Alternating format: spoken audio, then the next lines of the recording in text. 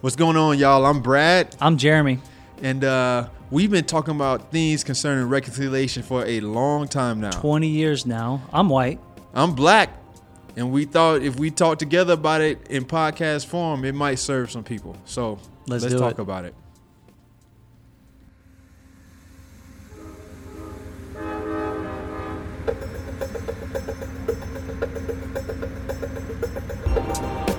Broken and different, that's what we are. That's us. Blinded by chasing heaven's brightest star. Son, We going towards him. we run with limps. got- If you respond accordingly, you'll learn to hobble with us. till we find where glory be. Where glory at? No pros or experts on this That's journey. your lane. We are just learning how Jesus makes art out of our life's debris. Hey, Brad. What's going on, Jeremy? Not much, man. I have a theory that I've been working on. It's a super rough draft. I'm scared to share it because I think, what if it's stupid? And, what if people hate me? So I'll give a warning. Yeah. The following is just a theory. It may be stupid. You might want to hurt the one who produced the theory. You may think before this is over that it is going in a heretical direction. But we assure you, it is only a theory, not fact, not necessarily completely engulfing 100% of our beliefs, but echoing some of our experiences, suggestions, and echoing some of our deep thinking. Man, deep thinking's got to be in parentheses. Let's go. Okay. So I was at a conference, and this really powerful woman was preaching, and she referenced in Genesis 3 the idea of the curse, that your desire will be for your husband and he will rule over you. And she was talking about how historically, through all cultures and all eras, women have been dominated by men. Okay. Have been ruled over by men, that he will rule over you. This idea of like dominion, and how that's carried through the life of the church, and how Jesus is actually undoing that in the way that he discipled women, the way he gave space in a contextualized way. So there weren't any like women disciples, but there kind of were women disciples if you kind of look between the texts. Yep. The whole witness of the resurrection, that was all women.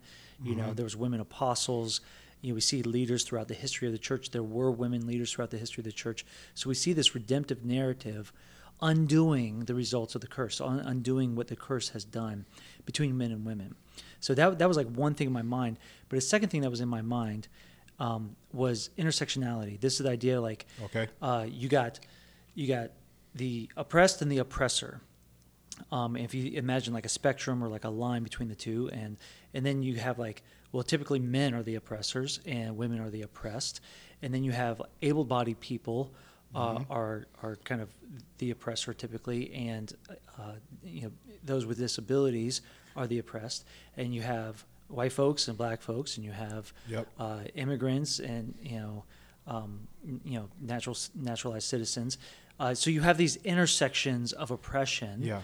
and you could kind of like almost infinitely go down the list with Yep. that spectrum. And one person might be on Multiple either edges. side of the. Yes, you the could list. at the same time be both the oppressed and the oppressor. Yeah.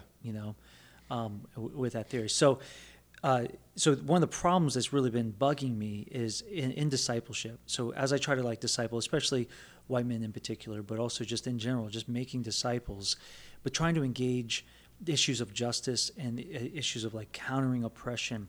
But I go, man, there's so much to learn about women's suffrage. Yeah. Like you could spend Yeah. years and years and years and years learning about that and not even touch racism. Or you could spend years and years and years learning about the injustice of racism and never touch suffrage of women.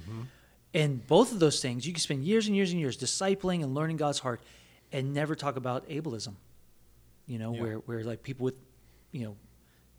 full functioning bodies Yep. bias the world around them and never consider those maybe in wheelchairs or something like this. So I'm going, man, you could be very, very aware, moving in righteous directions, and completely ignorant in continuing oppressive ways towards somebody else. Yeah. Complete blind spot. So I'm going, this seems to be a bit of a problem. Like if I expect somebody to be educated with a master's degree in some type of particular injustice, immigration theory or something like this, or ableism, or the dynamics between women and men, or racism in America. If I'm like, I expect you to have a master's level knowledge. First of all, that also biases towards IQ. Like I'm going, Okay. you have to have a certain IQ to be able to like go through these concepts, understand these concepts the way I understand these concepts, interact with them, understand things at a global level. Global thinking is an IQ related feature. So if you have a 78 IQ, that's not going to be true for you. But if I'm expecting you to be able to walk out this righteousness, and I'm basing that contingently on your knowledge base, this seems to be problematic in discipleship for me. Yep. So put those two things together. The fact that there is this curse, he will rule over you. Jesus seems to undo some of this curse, or there's a redemptive trajectory to undo this curse. I started thinking, what if all intersections of oppression are actually the offspring of the original curse of domination? And what if we actually need to disciple people to discern where someone is dominating another and where that's happening, which I think includes possessivism, and rulership and power for the sake of your own type of thing. So domination, you're a king, under yourself, and teaching people to discern where that's occurring, whether it's between men and women, white and black, immigration issues, like whatever, pick the issue. Yeah. If you teach somebody to discern domination issues, even without a master level knowledge, they're able to step in with the gospel and with peace, with righteousness, and with lamenting. They're able to like step in, and they're equipped, maybe not with knowing all the cultural nuances, not knowing all the history, but able to step in with righteousness, because they understand this assignment from Jesus to undo the curse. Okay. To undo the curse of domination, and if that's like the mother of all dominations, this husband over wife, this man over woman is the original, and then everything else is an offspring of that same dynamic, which it seems to me like it seems pretty similar. They seem related, but then I can't teach everybody everything. Yeah. I can't disciple in every way. And so one example is, dearly loved brother, he was like really discipled here in the U.S. Okay. By a black woman, really upgraded his thinking and understanding of like racism, and his cultural IQ went up quite a bit. And he was just, man, like we need to empower, black folks and, women of color in particular. And, he was really a good student, really a good disciple. He moved away to another country where there's a bunch of refugees. And in that population, he started speaking to some of these refugees like, man, you're loved by God. Like, I want to affirm you, like, image of God. Like, you're the oppressed. And he had to be pulled aside by this other missionary and say, man, you realize that this guy comes from an oppressor people group in his country. So he was part of the group that was doing the oppression in his country. Yeah, in his country. He is the oppressor, right? And so this young disciple was talking to him as if he was oppressed. Yeah. Because the pigment of his skin was a little bit darker, but not much. And in the U.S., that makes sense. In the U.S., that makes sense. But he was not equipped. So he was equipped in the U.S. to do a certain type of justice work in ministry. But he was not equipped to go anywhere else in the world, really. Yeah. Or fewer places in the world. And it tripped him up, He was tripped up. He had to, like, reframe everything. So I go, man, that's kind of crazy. He had deep discipleship and appropriate discipleship for this context. Mm-hmm. But it did not transcend this context, at least not completely. You know?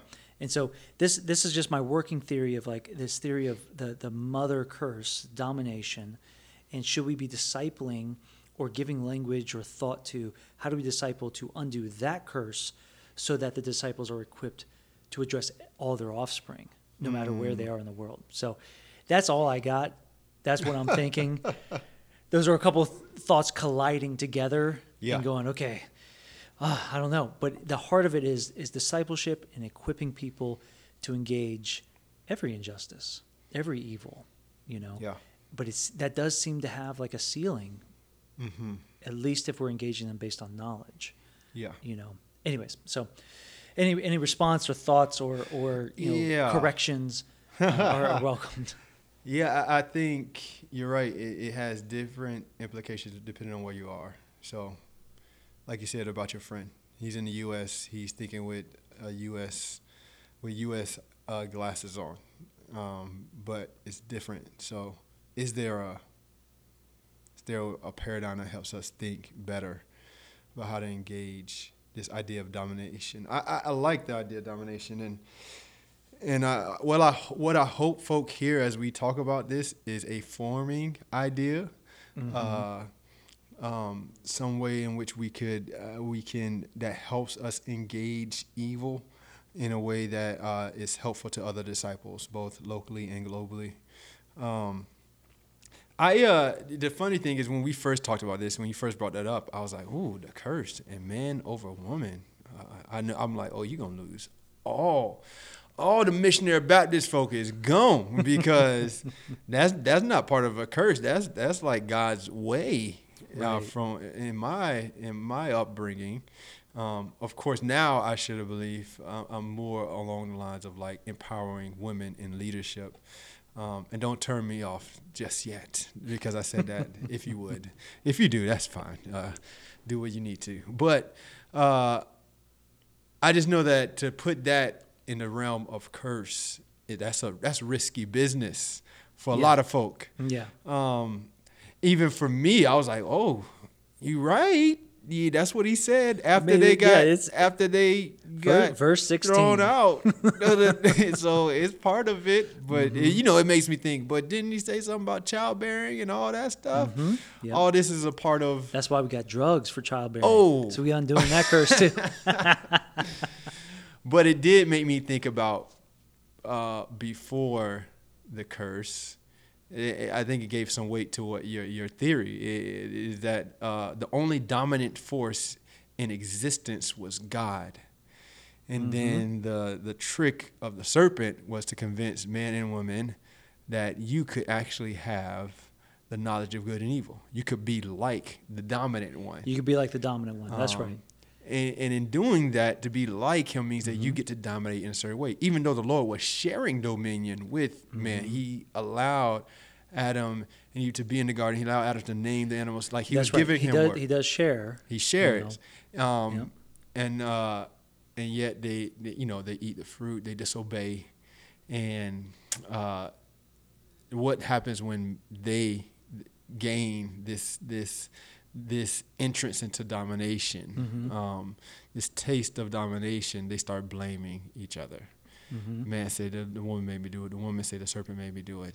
Nobody's taking responsibility for themselves, and nobody's really everybody's caring. It may be selfishly trying to protect themselves instead of paying attention to the real breach, and is that the one who cared for you, who created you, you've turned away from. You turn your back on that person, and then the perfect loving domination, like a mother loves a child and nurtures that child.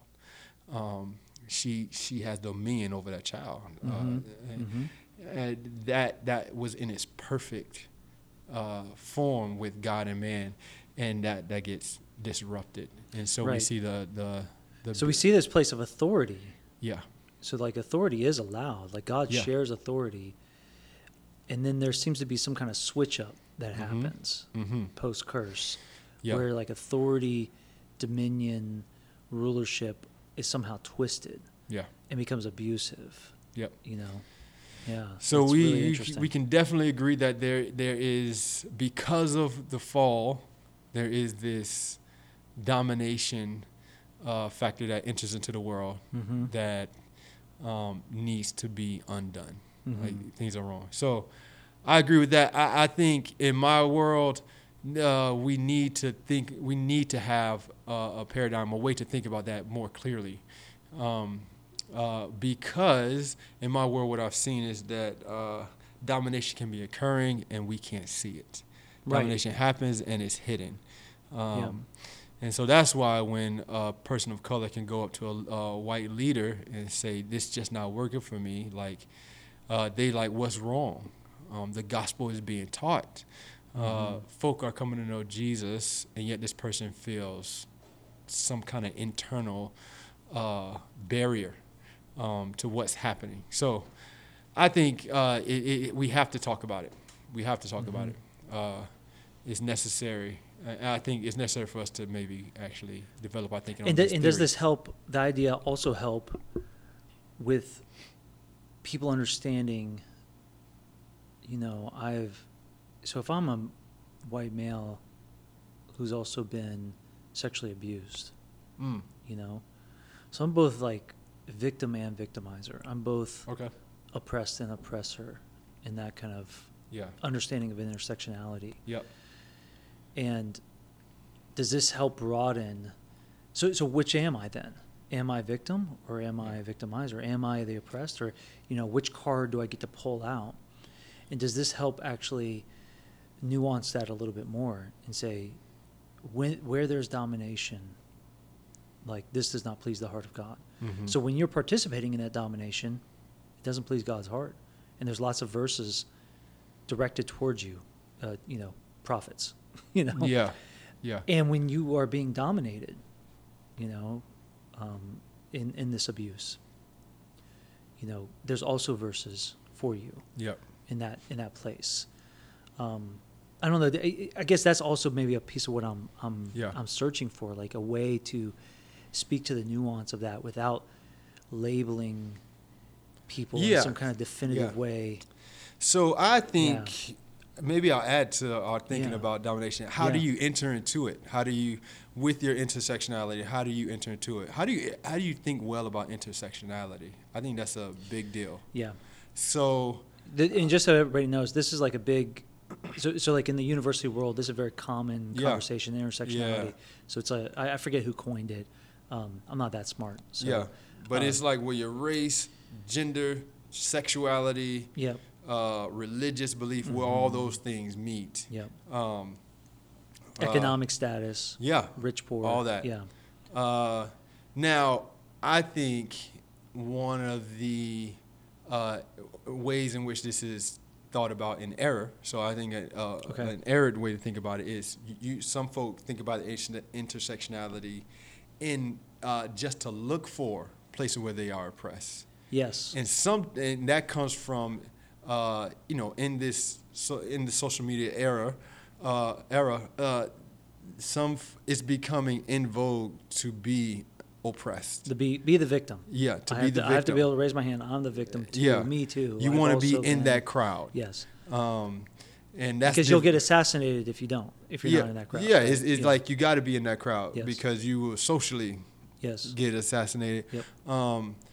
And some of it is just trendy to be a part of that community. Mm-hmm. And that goes away from like the reality that no, there's actually oppressed There's actually people. hurt, bleeding people. Yeah. Folks getting shot in the street. Who don't want to be in that crowd. Like they don't want to be. They're not trying to be cool. A crowd. Right. Yeah. That's right. And so if you're searching for a place where you're oppressed for the sake of like being in the crowd, then you've made a wrong turn. And I've seen people they want to cover up their own places of oppression, like where they participated in oppression by claiming victimhood. Yeah. And that's a way of covering up sin. Yeah. Instead of running to the cross. Again, the idea of like, I just think we have such a small cross, especially as majority culture folks, such a small reliance on the blood of Jesus because we want to cover it up some other way. We seek to cover it up. And I think, I've also seen that, the victimhood kind of thing. And sometimes it's real, though. Like they have been abused, but they've also abused others. They've hurt other, and that's confusing for people. Yeah. Yeah. I believe also if you start thinking about intersectionality and you're thinking, I'm either going to enter into that complex space either okay, like all the way right, or all the way wrong. Yeah.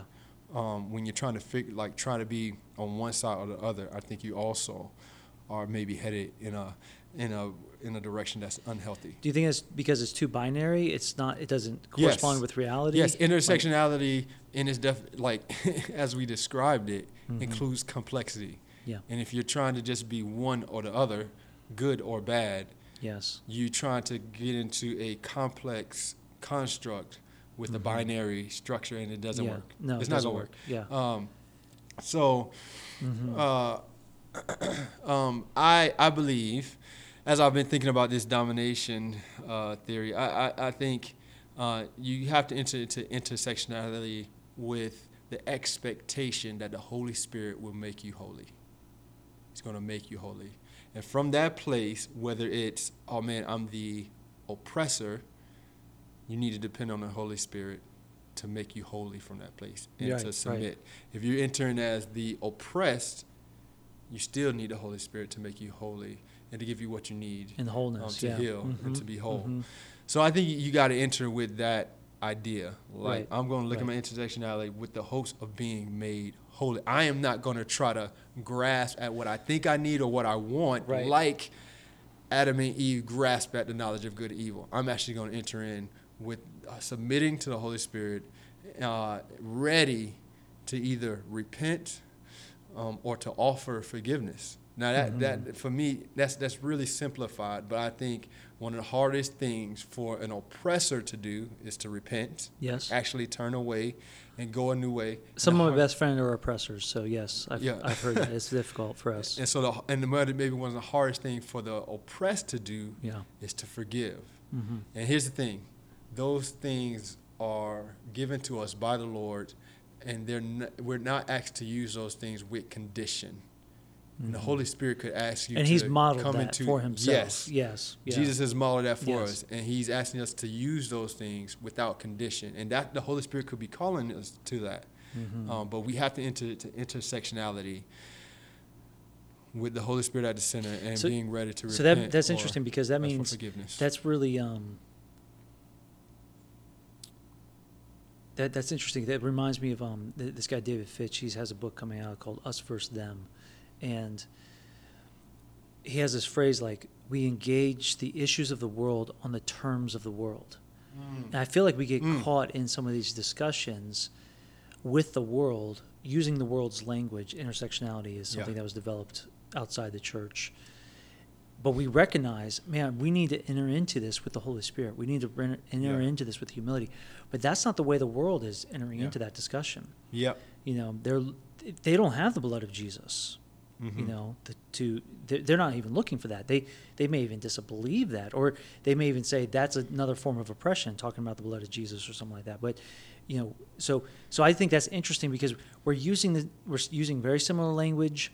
We're coming at injustices. We're saying it's not right. So there's a lot of like overlap with the world, and yet they totally miss each other. And I do think that becomes confusing in certain discussions or certain atmospheres. And I also think young disciples are being influenced by worldly dialogues. Yeah. Because I might talk about intersectionality. We've taught some of this stuff in classes and seminars and those type of things. And then they go to their college course and they hear very similar language with a completely different spirit. And I do think, I just want to differentiate that. Like, yeah, we are using very similar, we're engaging the issues that many people in the world are engaging with. Yeah. But the spirit by which we engage it is completely different and should be different. Yeah. And we should differentiate that a little bit. And so I think I appreciate that, the Holy Spirit comment there. That's really good. Yeah, we are engaging the same thing. It's part of it. What I hope happens, and in thinking about this, it gets us away from the dualism that could pop up. And for me, I'm like, even if are you talking about dualism, like us versus them? Us dualism? versus them. Yeah. Intersectionality being a worldly term, the church term got to be totally different. No, I think the Lord is working in various places, even places where the church is not or hasn't been yet. And there's things like intersectionality, which good folk are thinking about and coming to some conclusion, and it's helpful. Yep. And it may be devoid of the Holy Spirit, and we need to, as a church interacts with that reality that's been uncovered, we need Yes. to bring in the Holy Spirit to that place. That's the end of part 1. Go ahead and make sure you check out the feed for part 2.